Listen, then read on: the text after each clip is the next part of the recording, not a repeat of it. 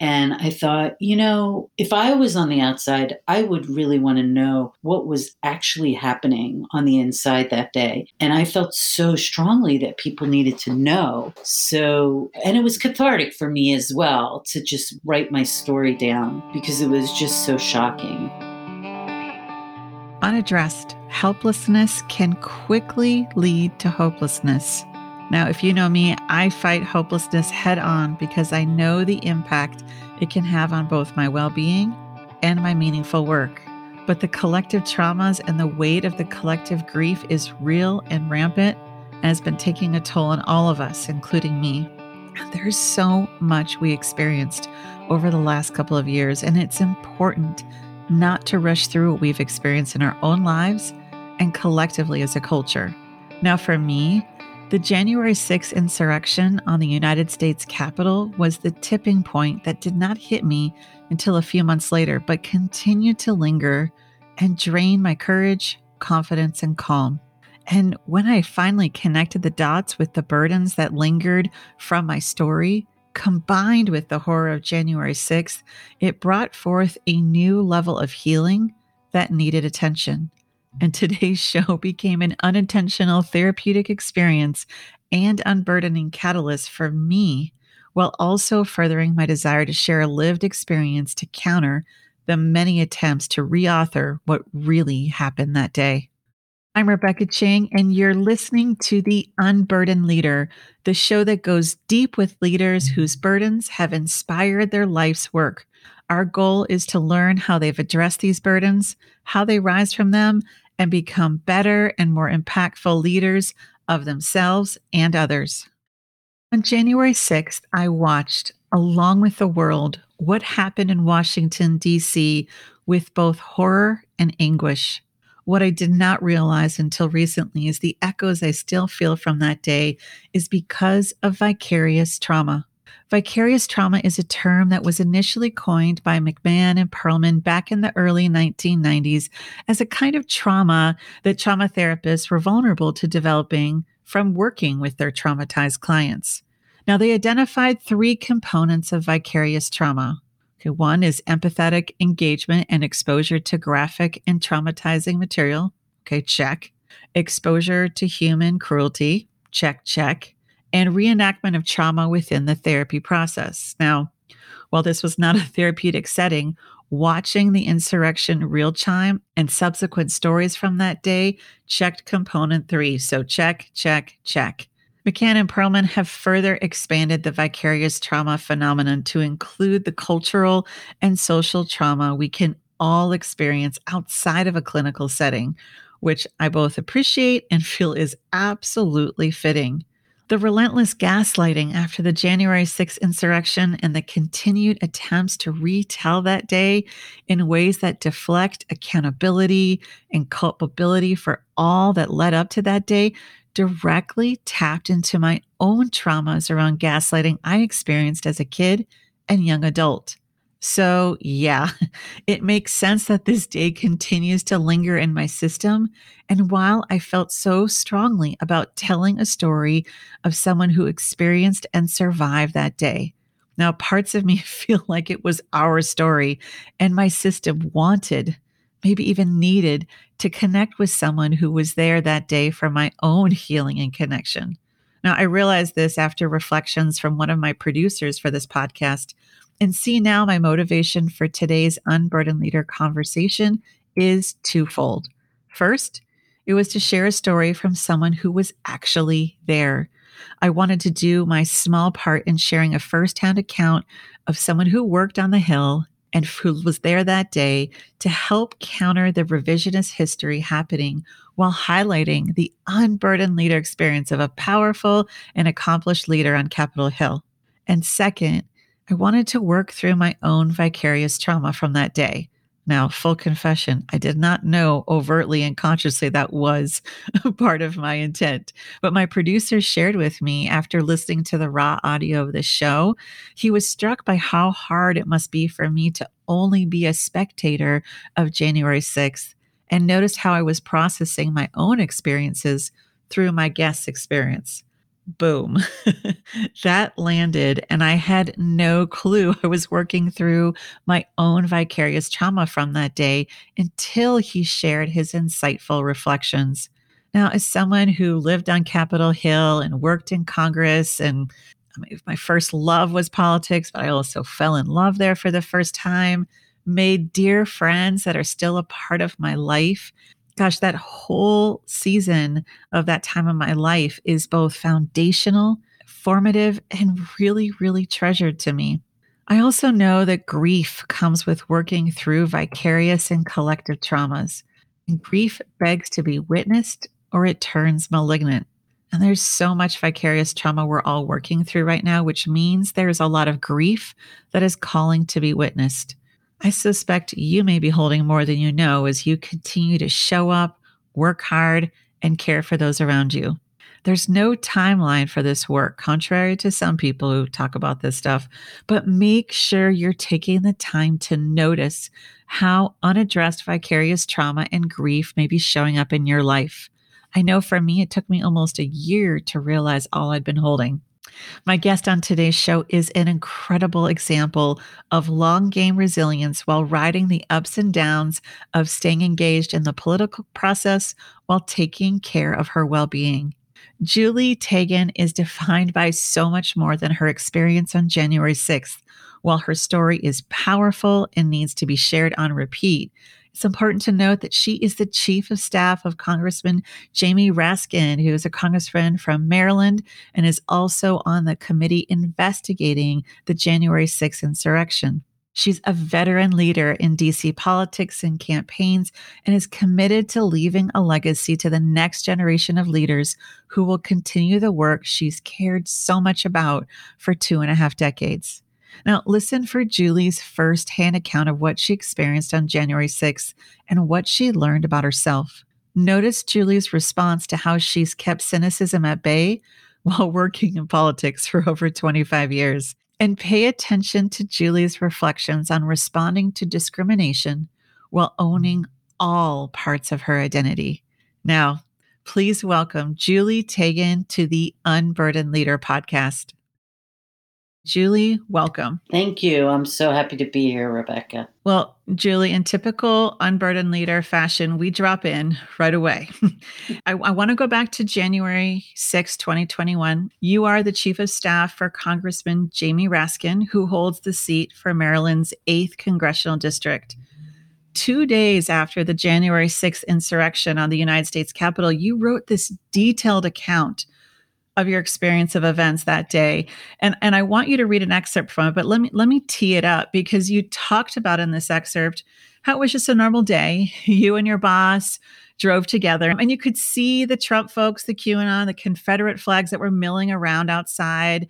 Your boss was going to have a big speech that day because of his background as a legal scholar. He also had experienced a horrible family tragedy just days before. So he got this incredible access to this room that Majority Leader Steny Hoyer had given you all so he could work on his speech, but also have some space to convalesce and prepare before. And this office from Majority Leader Hoyer is like just steps from the House floor. You had a couple of his family members, Tabitha and Hank, were with you, noticing things were getting unruly outside. And at some point, you could see them taking people away in handcuffs.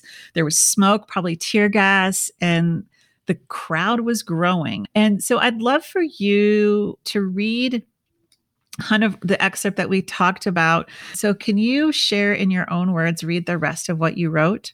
Sure, happy to do it. Suddenly, we started getting alerts on the computer and our phones. Calls and texts from team members came pouring in. The Capitol had been breached. The House floor was quickly adjourned. The alerts told us to turn off all sounds in our offices and to take cover. Tabitha and Hank crammed under Steny Hoyer's desk, and I took the chairs in the room and barricaded the door. I was looking out of the side window at the chaos. I began to panic inside at the thought of the Raskin kids being traumatized again and what was happening to them after everything they'd been through. Outwardly, I was calm. I told Tabitha and Hank that we would be okay. Inwardly, I wanted to crawl up in a ball and hide. I was scared. Perhaps it was the adrenaline or the reality of the moment, but I had an epiphany, for lack of a better word.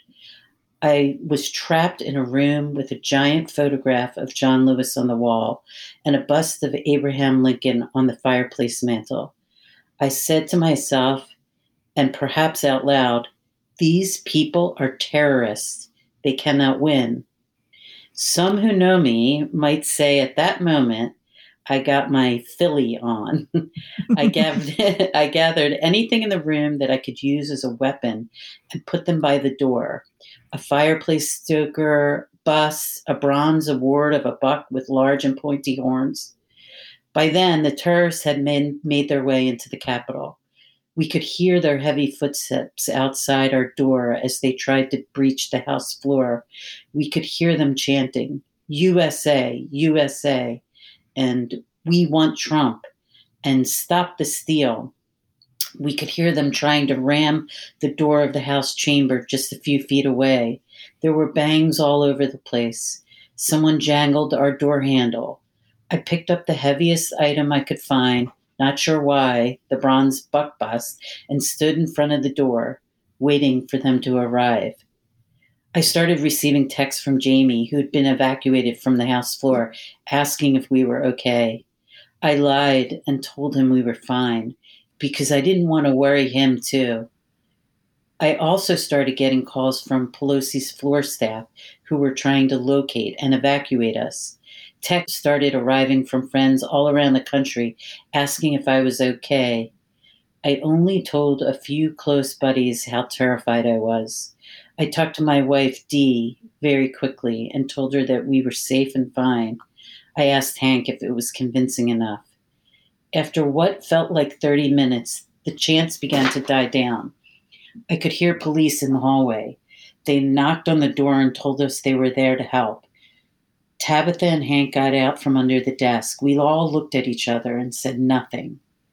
There was a delay to get us out as a result of being locked in, and I hadn't remembered I had locked the 3 inside locks too. 5 Capitol Police officers opened the door. It was clear they were amped up. They said, let's roll, and whisked us through the tight stairwells of the Capitol, and we finally made it to the secure location where we were joyously joined by a super relieved and grateful Jamie. In the secure location, everyone was exhausted and there was little food or water. Little by little, small food items were handed out: goldfish crackers, berry gummies, Skittles. After 4 hours, pizzas and drink arrived. I pretty much survived that night on candy and Diet Coke. At around 9:15, I was able to get Tabitha and Hank a ride home to Maryland. I stayed with Jamie until the end, until 4 a.m. It was an honor and privilege to be in the Capitol when Joe Biden and Kamala Harris were declared winners and the next president and vice president of the United States. I arrived back home a little past 4 in the morning. I am still processing all of this, but I could never imagine this happening to the United States Congress. What does it feel like to read these words right now? Well, it's often painful because reliving it Yeah. is really painful. I don't relive it that much. I've relived it for my friends and my family. I wrote that because I was just being that day I was being bombarded by people wanting to know what was going on, and I posted on Facebook that afternoon that I was safe, but I had a story for the ages. And people were just like, tell your story, tell your story. And I thought, if I was on the outside, I would really want to know what was actually happening on the inside that day.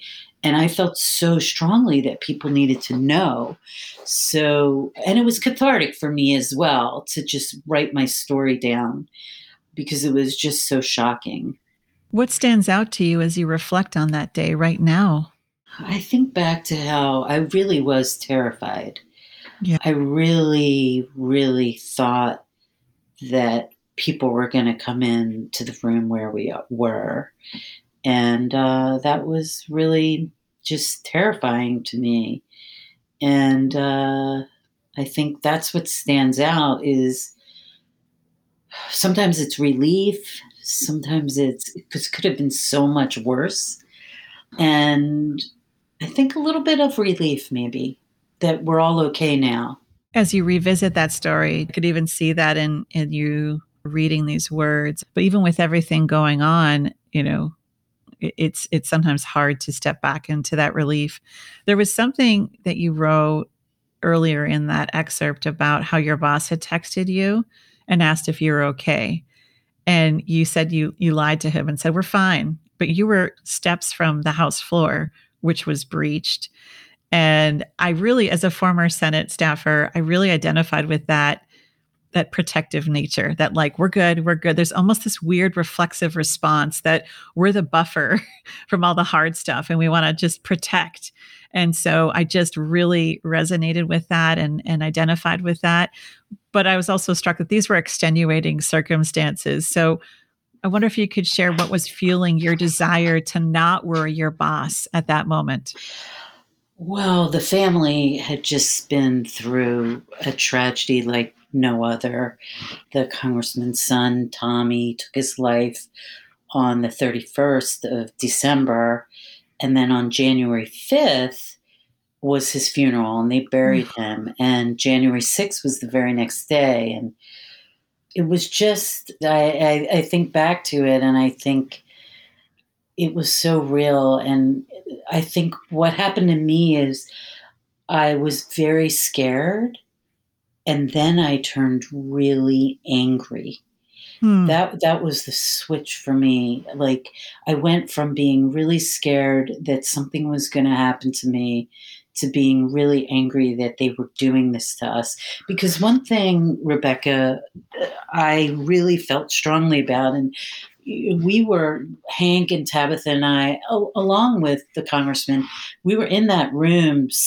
We got to the room around noon, and we could start seeing some of it, but it never once entered my mind that we weren't going to be protected. I've worked on the Hill for a long time. Hank and Tabitha were really worried.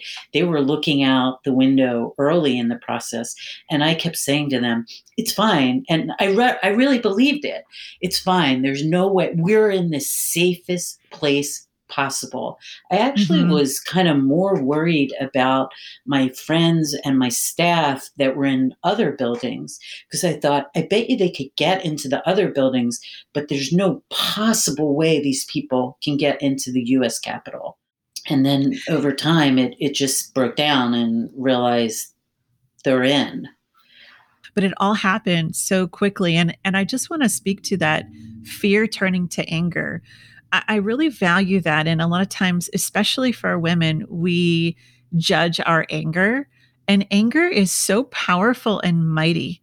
And it's deeply protective. A lot of times people say it's a secondary emotion, but this is a classic example of really almost, it was rage. It's so primary, it's so protective. It was almost this righteous anger, like, I am not going to succumb to being afraid and to being bullied. No. And you stood your ground. And that shift is really powerful. And I think a lot of people can relate to that. Yeah. I also had this moment, and I never thought I would really have this, but I did have a moment. You never know what you're going to do in a situation like this. And really, my first instinct was to roll up into a ball and hide away. But I did have a moment where I did say, I thought, honestly, I thought I was going to die that day. And I thought, Whew. I don't want to die scared. Like, Mm. if I have to go, and I had no idea that was inside of me. I just don't want to die scared. I want to go out fighting. And that's when I use some choice words. I say I got my Philly on, but I really use some choice words. And Hank wrote his story as well. And he actually used the words that I used. But you I know, just was really angry. you bring me back to a memory I had in DC when I lived right on Capitol Hill, right off of Constitution on the Senate side. and I was mugged. And what happened is the muggers, they passed me and grabbed my friend, Allison. And I watched one of them buckle down. And I remember there was this moment, there's two guys were behind me, and I'm only 5'2". And these guys that just were giant, and to everyone's giant to me. but and and there was this moment, just like you said, where I saw, well, I'm not going to watch her get hurt. So if I'm going to go try to help her. And I just jumped on the guy that was taken. And then I got pulled back and got all scrappy, and they just wanted our backpacks. Thank God that was all they wanted. But that moment where it's like, when you're faced with that moment where your life feels threatened, it's this like, how do I want to end? I don't want to end taking it. I want to fight. I just think it was something I learned about. It taught me a lot. It was a horrible way to learn about that Yeah. strength. What are the echoes of that rage that you tapped into? How are they showing up Well, to you in your life? in some ways, when I look back on it, I just did like instinctively what I would do. I'm a mom. I just was protective. It was very hard to take the incident, the what happened to us, and process it, because it was just a very psychologically terrifying thing, but it ended. And I didn't get hurt, and no one around me was hurt that I knew at the time. I mean, I ended up knowing a lot of Mm. police officers who went through so much, and I feel for them tremendously. Me And too. that's a little part of it. Like, I'm like, well, I survived and I'm okay, but there were all these officers who were trying to protect me, who went through hours of battle with these people. I mean, they were just hours of medieval battle with spears and crutches and flags, American flags that they were trying to beat the police with. Weaponizing. Yeah. Yeah, and so it was like a little weird in that I couldn't figure out how to process it so much, and I also I didn't have a lot of time to process it, because immediately after that we went into impeachment, and I was involved in the impeachment, so I really didn't end up processing any of it probably until March or so, and it seems really far away that it happened a really long time ago in my mind, but it's the anniversary. It's amazing that it's been in this year. Like, I look back, it's actually been this year that it happened. We've lived a lot of life in a short amount of time. We sure What did. support have you gotten to help you with the trauma of that day? Well, the good thing is the House of Representatives, they knew that a lot of people were traumatized. I mean, a lot of staff were traumatized, as well, the police officers, number one, staff, and then Absolutely. members who were on the floor were completely traumatized too.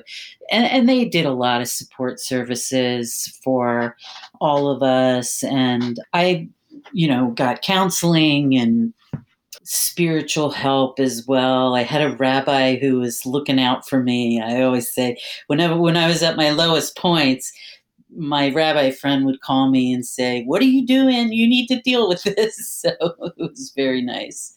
So I feel like I came through it this summer.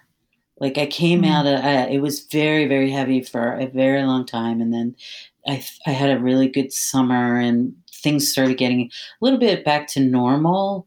I'm sure on the anniversary, I'm going to relive a lot of it again, and it's going to be really painful. But I'm going to look at the positive sides of what happened and the improvements, so that the things that are happening, so that this can never happen again. And that's what's really important to me, that two things: that this never happen again, and that the people who did this are held accountable, that we cannot whitewash this. We cannot. And there's on Capitol Hill now, there's a feeling of denial on the side of the Republicans. I mean, not all. I'm not, but there is a good chunk of people who are still saying it wasn't that bad.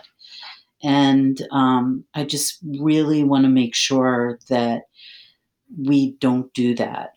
That more stories even come out. There's so many people who have incredible stories from that day, and that we shine a light on what happened that day so that this can never happen again.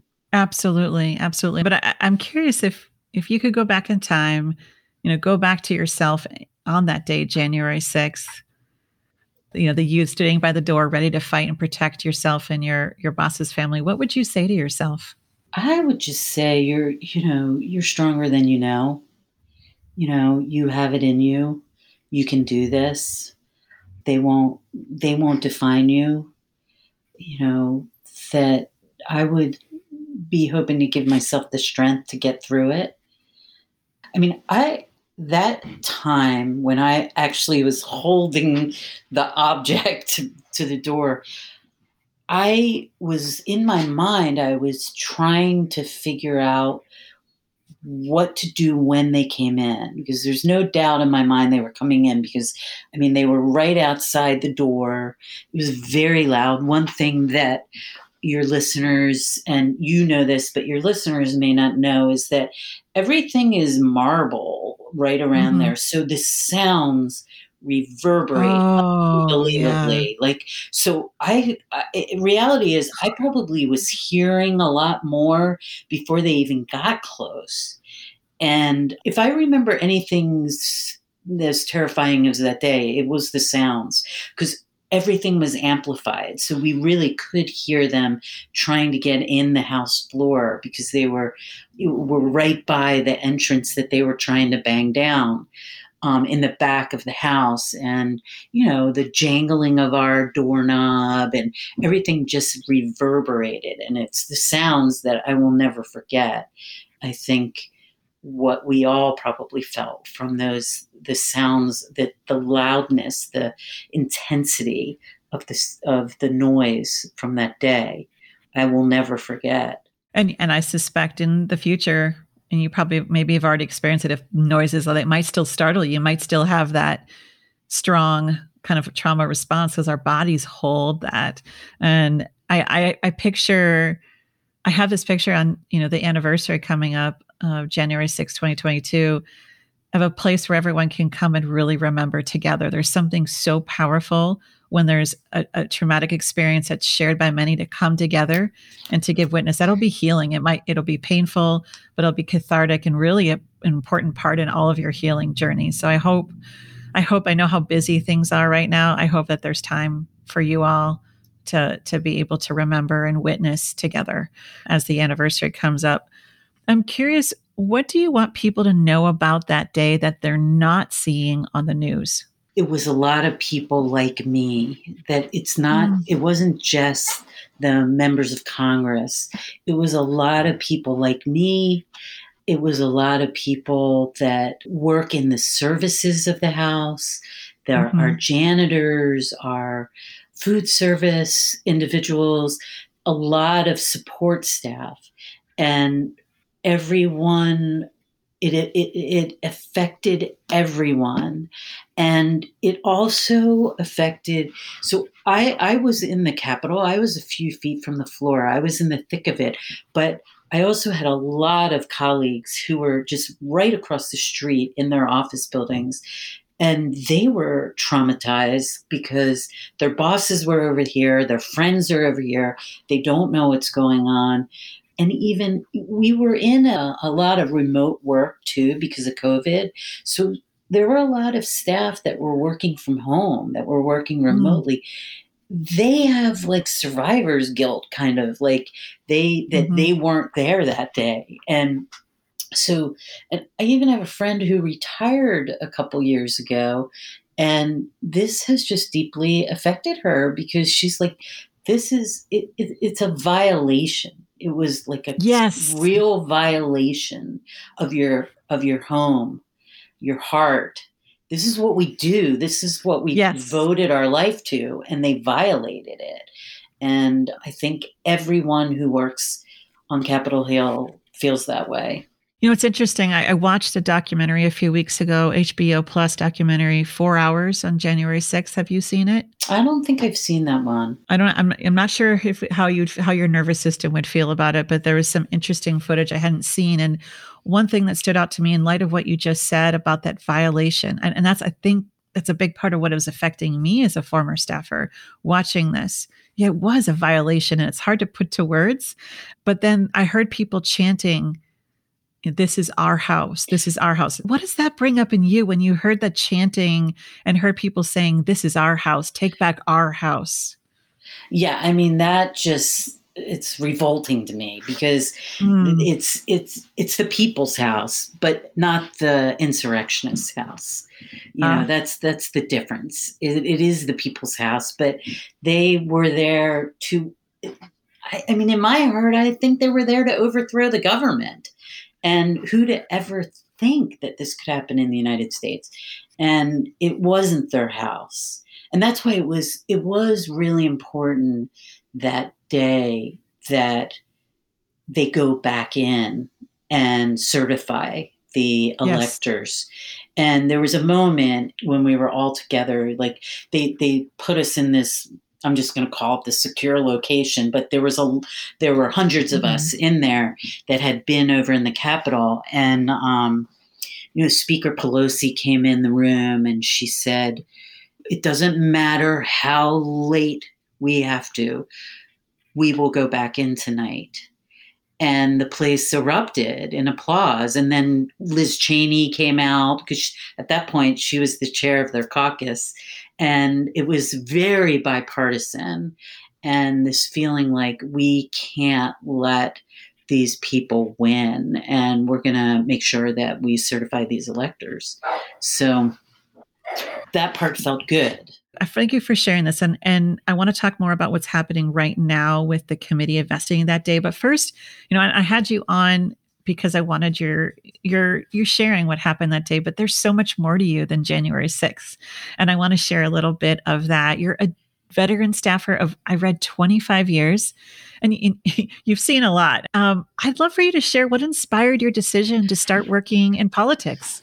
I was born and raised in Philadelphia, and when I was there, when I was in my formative years, we had a really, really kooky mayor, Frank Rizzo. I think people remember Mayor Frank Rizzo. And just from a really early time, I loved to read the newspaper. Like that was just my thing. I loved to read. I really wanted to know what was going on, and I loved politics. And when I was at University of Maryland, I had an internship in the Maryland General Assembly. And that's an assembly that actually follows an order where every bill that gets introduced has a hearing, and anyone in the public can testify at the hearing. And I just fell in love with the process. And I knew I have to work on Capitol Hill. And that was what got me there. And then throughout my career, I have wanted to do different things. Like I wanted to try campaigns, and and I did try campaigns, and I've been really, really fortunate in life and with my career. I've pretty much have loved everything that I've done, and not everyone gets that in life. And I really, it's not for everyone. What I do, it can be really intense, but I have loved campaigns. I've loved working on Capitol Hill. I worked at the Democratic National Committee, presidential campaigns, congressional campaigns. And I really do feel so fortunate to be a person who loves what they do and has always felt that way. That is a gift. Yeah, it That's a is. gift to have that meaningful work. Many people, they burn out or they get cynical or they just they take the high paying corporate job, which isn't bad, but it's a stepping stone to something else. Is this what you thought you'd be doing with your life? Yeah, in some ways. I mean, growing up in Philadelphia, one thing I knew I wasn't going to stay there in some respects because if you could be a lawyer or go into banking or insurance, and that just wasn't for me. I knew that. So once I got like the political bug, I just thought that's what I'm going to do. And I've moved around a lot. I mean, that's the nature of this kind of work, is that you move around a lot, but that's worked for me as it fits in with my personality. So I've enjoyed it tremendously. And what keeps me going now, because I'm really, in reality, I'm sort of at the, let's just say I'm at the autumn of my career where I think more about retiring than my next step, to be honest. Yes. But I do feel a great responsibility now Mm. to nurture young people. I really do. Like I've I've thought through, and I realize, like, and I have my own. I have two daughters. One's 21 and one's 19. They're Oh, not wow. interested in politics at all. They're both creative Huh. girls. But the young people on Capitol Hill, I really want to try to help them find their way and love what they do also. And they're, it's very trite, but they're the future, and they're the ones who are going to really make a difference. So my goal now, as I sort of, think about the end of my career, is to make sure that there's people there, young people there, who keep the flame lit and do the good work. Because you're right, you can really burn out in these jobs, and you can get really Yeah. cynical too. But I think if you have an environment, if you create an environment and give people opportunities, they won't be as cynical. It's very easy in politics to become cynical. Yeah. I mean, we see these things, and you could easily become cynical, and I have. I mean, I don't want to portray myself as someone who has never, I've gone through periods of, like, I've seen a lot of things, some that I haven't liked a lot, but on the whole, I mean, most of the people who are in this work are in it for the right reasons. Oh, And I really do believe that. I do too. I Yeah, they're actually really really in do. it for the right reasons. I mean, with politicians, there's definitely ego going on there, Just a but little. yeah. You need But it though. I think it's protective, honestly. I mean, it's brutal yeah, to that's a put good yourself out point. there. Yeah, it is. And they have to really put themselves out there. So there's ego, but I do think most that enter it because they want to do good things for people. So I'm listening to you even acknowledge kind of you're dancing with cynicism, but I'm not getting that from you at all right now, that you genuinely still care. You believe that this is what I'm sensing, that what you're doing is making a difference, that there's still hope for change. Am I reading this right? I think you're reading it right, but I'm also realistic. I mean, Uh, I was on the Hill.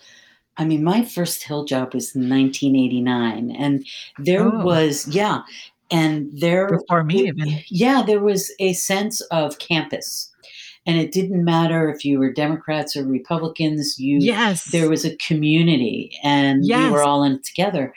And it's It's no more. nothing like that now. And I know. I think I could really get caught up. I think we all could get really caught up in this idea that we can't get anything done. But I mean, I wouldn't be able to work on the Hill if I really believed that nothing can happen. I also think in DC there's a little bit of this like group think, and it's infectious, and to really not be idealistic without your feet on the ground. Like you said, you're a realist, to kind of just look at it and say, yeah, things are tenuous. We've got work to do. And so sometimes I think when they like to forecast, people can check out and tap out. And yeah, so I guess I want to just, if even on that note, that even on success in DC, at least in my experiences, has a different flavor than it does in other jobs. It's not always like the salary or the title, maybe, but it's more in who you know and the access to power or wins around legislation or elections. And I'm curious, I'd love for you to share, how has your definition of success changed over the years of you working in DC? Well, it's really hard to quantify success in politics because, you know, Very true. it means it's so different for different people. Some people, like, success would mean passing a bill or an amendment, when you get into Congress. Others, like you said, it's winning campaigns. I've never thought that much about, I love winning. Don't get me wrong. I really love winning, but I'm a progressive Democrat. We generally lose more than we win. So you come to terms with that. And I just laugh like, yep, I usually support the losing candidate. But I think success, sometimes longevity is just success. Being able Ooh. to stick around and continue to do the work. For me, I feel good about it. When I leave, I want to leave and feel good about my career and what I've done. And for me, a lot of it is about trying to make things better for people.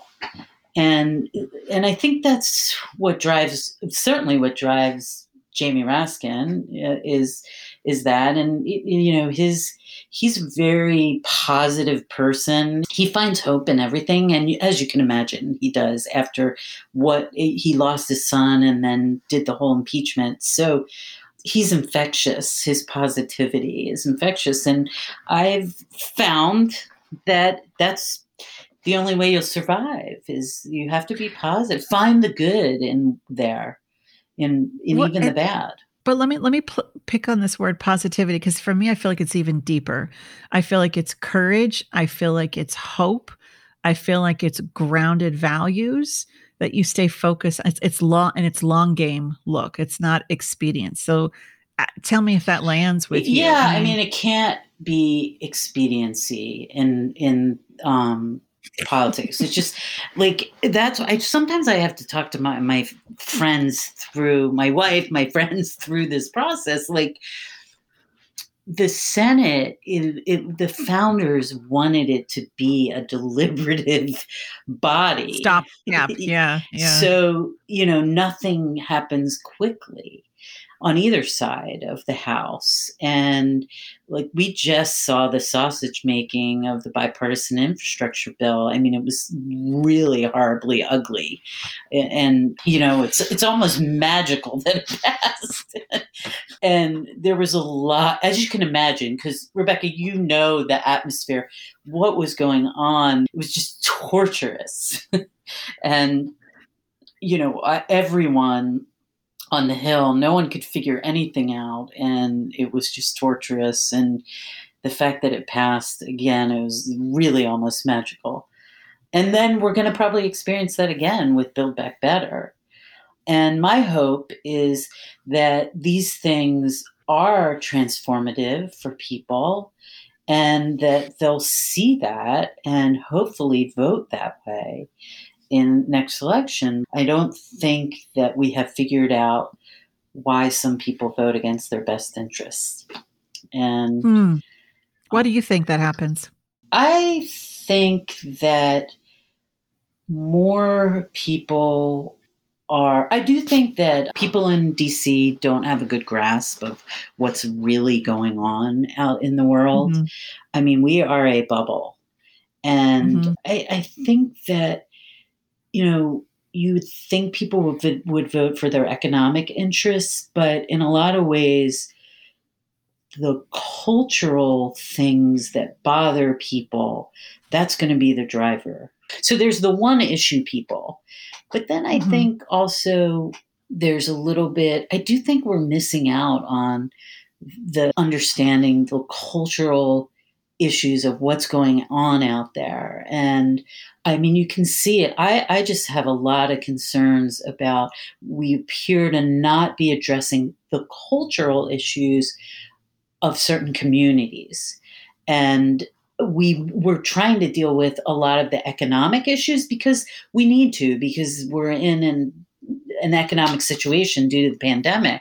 So, and we've ignored infrastructure for so many years that we were in a kind of a desperate situation.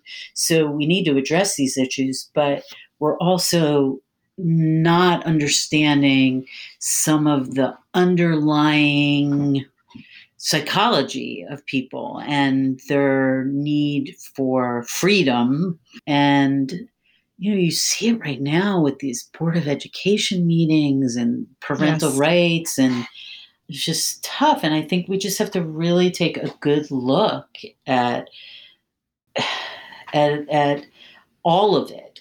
We have to take a good look at what people are thinking and what's important to them.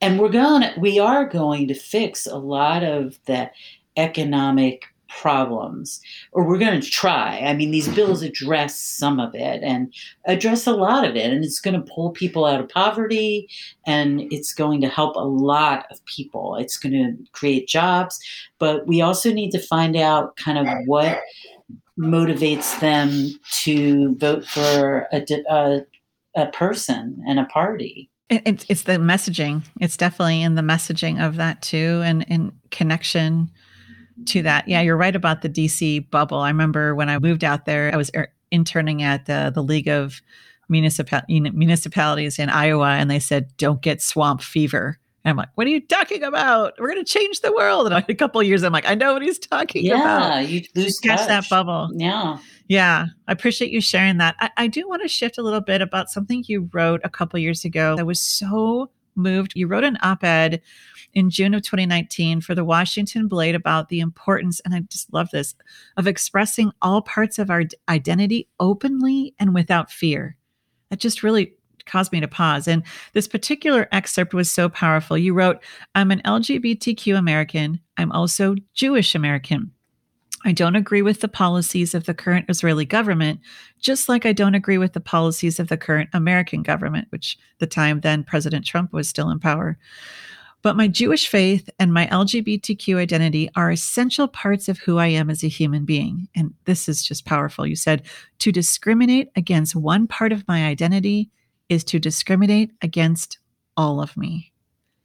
Now, this was in response to an LGBT gathering that was wanting to prohibit the wearing of the Star of David and carrying the flag of Israel. Tell me a little bit about who or what has helped you on your journey to owning all parts of your story and your identity.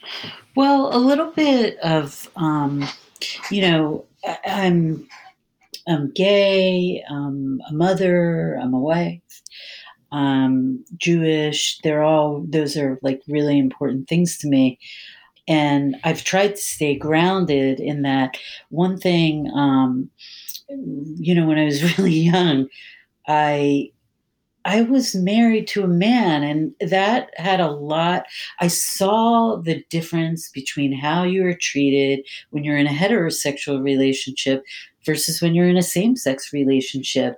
And I also realized, because I came out in the 90s, so early 90s, and it was a lot easier than a lot of people, but it was still kind of, not as easy it is today, we'll just say. It was just very profound for me, because it changed my life dramatically, not only in terms of happiness, but also that I really no longer cared what people thought of me, because I knew everyone was talking about me. Like, and that's the thing. Like, I knew people that I grew up with who learned this, it was the 90s. I knew everyone was talking about me, because I thought, gosh, if I knew somebody like that and that happened, I'd probably be talking about it as well. And from that point on, I never really, I was like, this is who I am, and they're going to talk about me, and I can't help anything like that. But I also felt like, when we go back to this issue of being all these different things, and it is really painful if one part of you is discriminated against, and for a long time it was the LGBT part of me, and it's definitely changed so much for the better. I still live in a little bubble here right outside of DC. So I'm sure if I lived in the heartland, maybe it'd be a little different. But also, as a Jewish person, I grew up in a very Jewish area. I didn't know, I like to say, growing up in Philadelphia, I literally thought everyone was either Jewish or Catholic. Um, and and you do have to, it does hurt when one part of you Someone doesn't like one part of you. Well, how do you dissect that? How do you dissect that? Can you compartmentalize? I can't in that way. When one part of you gets picked at, it you can't anything but feel that they're coming, it's all about you. And it's sad. It's dehumanizing too. What has been the biggest challenge navigating discrimination and bigotry on Capitol Hill? Well, we really my first job on the Hill was in 1989. It was a completely different place. There weren't that many women in leadership roles. I was very young, so I didn't expect to be in a leadership role, but we've really come a long way. And I can't say that I've been discriminated against for Mm. being gay, for being Jewish, or for being a woman in the last 10 to 15 years. In politics, like the campaign world, and it's a man's world. It's been that way for a long time, and that probably was the hardest on me. So now when I look up and I see all these really powerful women that are they're staff directors on all the major committees, they're making all these decisions. It brings joy to me to see so many women in charge, because it just wasn't like that when I first got there. And it was hard navigating. It really was. Like, I had a Me Too moment on when I was young on the Hill, and almost every single person I knew had that, Oh, right? at Like, least one, more than yeah. one. Usually, Mine yeah, didn't come from a it was so member, it was normal. from another staff person, but like, Mhm. it's still, we all had it. And it really has come so far. It's just great to see that, because it was hard It's to see in the encouraging to hear. beginning. Yeah. You've given me so much hope. I do want to wrap up with bringing things full circle back to where we started in our conversation. Right now in Congress, your office is working on a lot of pressing legislative issues, but for me, most importantly, he's serving on the select committee to investigate the January 6th attack on the Capitol. So, given the immense pressure to rewrite what happened on that day in January 6th, to me, and I know to many, the work on this committee feels deeply connected to preserving democracy. I'd love for you to be just so clear. What is at stake right now with this investigation? And why should we all be paying more attention to what is happening with this investigation? Well, it's really crucial that we make sure that, like I said earlier, that this never happens again. So I think the committee is really trying to dissect all the components of what happened so that it will never happen again. And I think there is a great desire to hold people accountable for this, because, like you said, this is our democracy. There's never been an attack on the Capitol prior to, I guess there was attacks on the Capitol prior to the Civil War, but like, this was an attack on the Capitol. It's to even say that a modern attack on the Capitol is mind-boggling, and we can't forget it. We cannot forget what happened, and we cannot let it happen again. So I think the committee is dissecting everything and really wants to get to pull all the pieces together and find out who did what so you can prevent it. And they're getting a lot of cooperation. I mean, a lot of what's reported in the news are the people who are not cooperating, but there's been a lot of cooperation. And I think the committee it's not a legislative committee, but it'll make some recommendations, like the 9/11 committee. Mm. Some of the things that I think they'll recommend have to do with, safety and securing the Capitol and things like that. But also, I mean, I think there's a great desire to make sure that within the institution and outside of the institution, that we can't just allow, I'm trying to think of the right way to say this, but we just can't allow people who want to tear down our democracy to even go as far as they have. But I think there's a sense that it was much more complex than what meets the eye. Yeah, to bring that to light, and you mentioned to make sure this never happens again. And you also said, and to have accountability. I think that's And is this what? key. The Tell me more. accountability, to make sure that the people who planned it, who cooperated with it at all levels, are held accountable. There were planners, there were funders, there were potentially members of Congress who helped. Everyone needs to be held accountable. I think we will look back on that day in awe of what happened. And we will always say it could have been much worse. That's in my heart, like, wow, this could have been really bad. And it ended up being terrible, but more people could have died and they didn't, but we can never get this close. And we can't allow leaders to get into a position, like it's scary. Like I don't want to go down the rabbit hole of, but we can't allow leaders to get into place who could either do these things or look the other way. And I think that's a lot of what's happening now on Capitol Hill on the other side.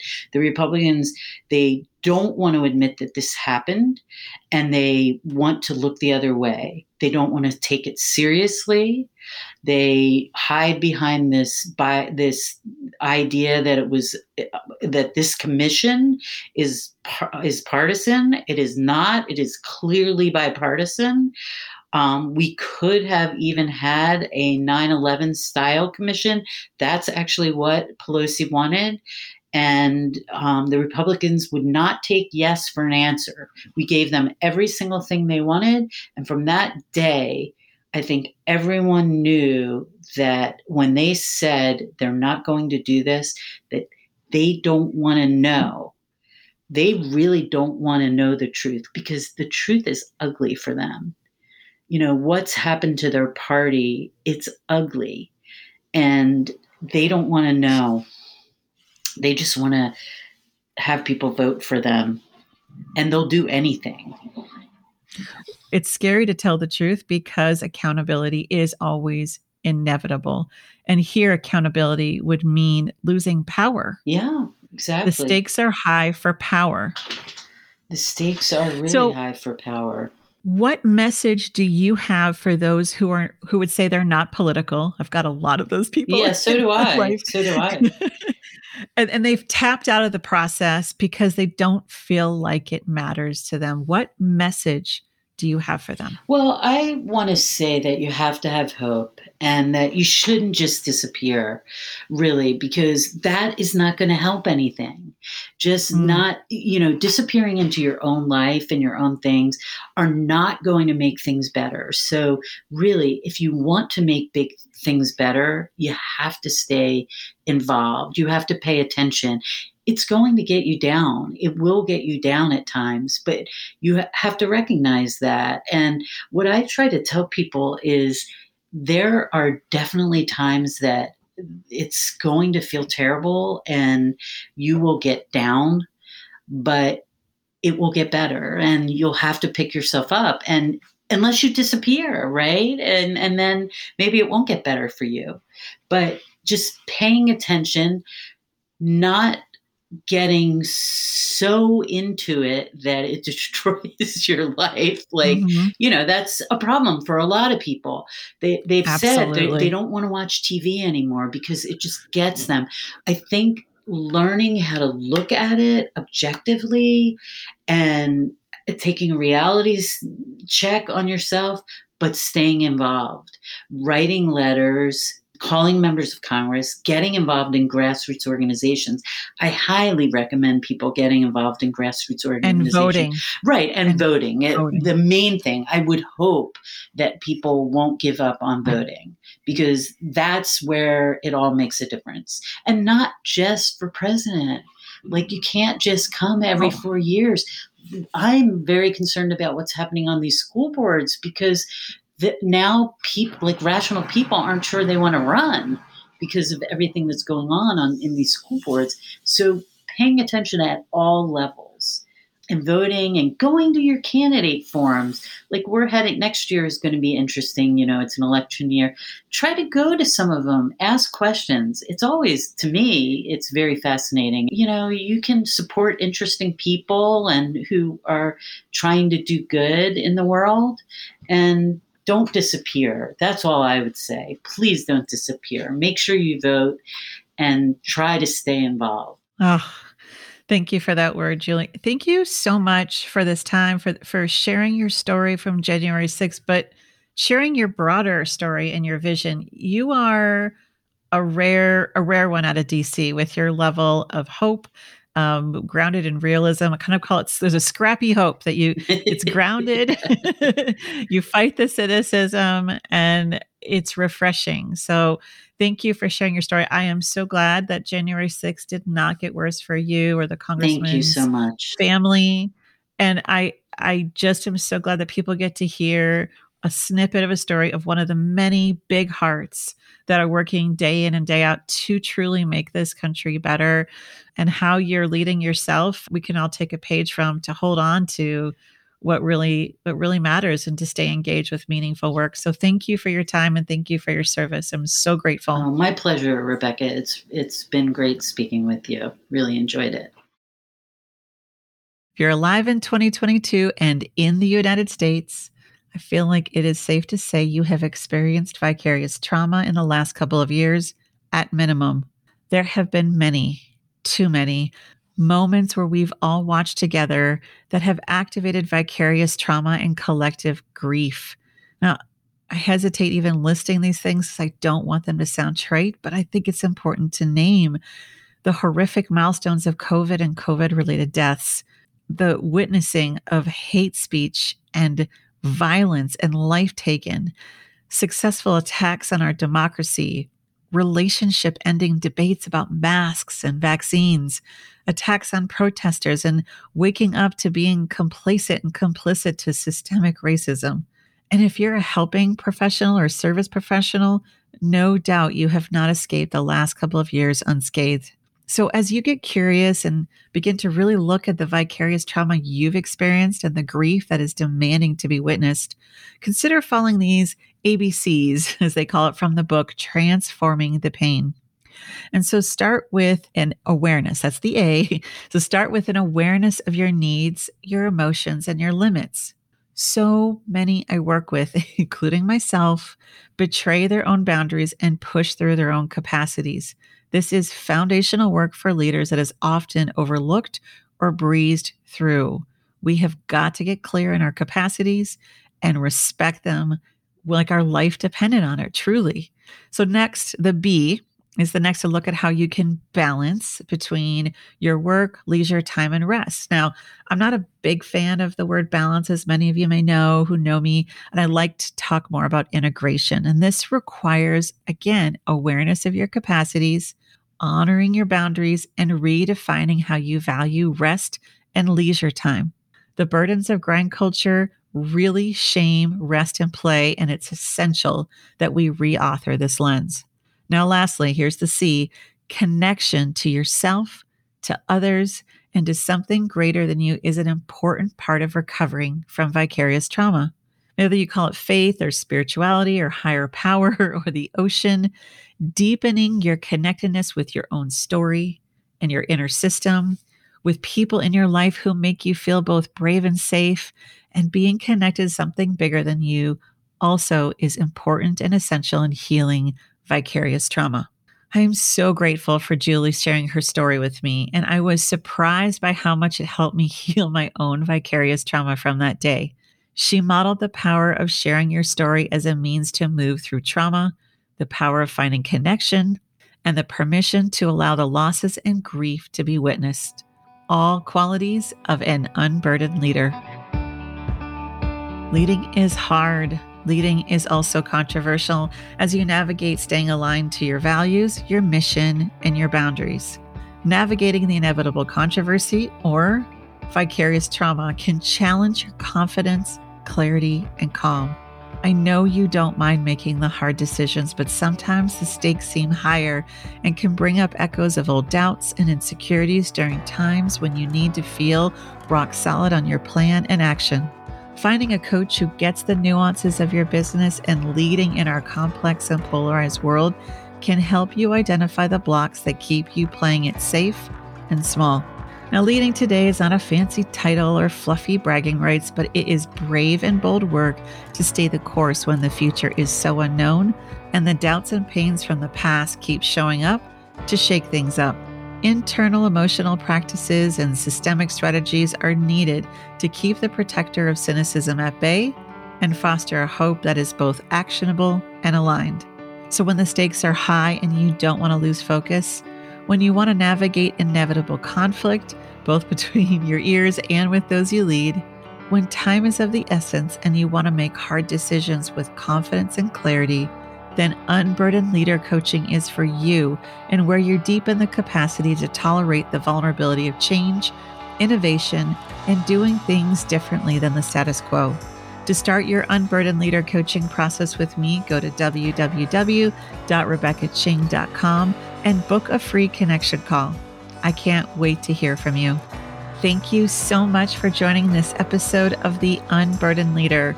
You can sign up for my weekly email, find this episode, show notes, and free Unburdened Leader resources, along with ways to work with me at www.rebeccaching.com.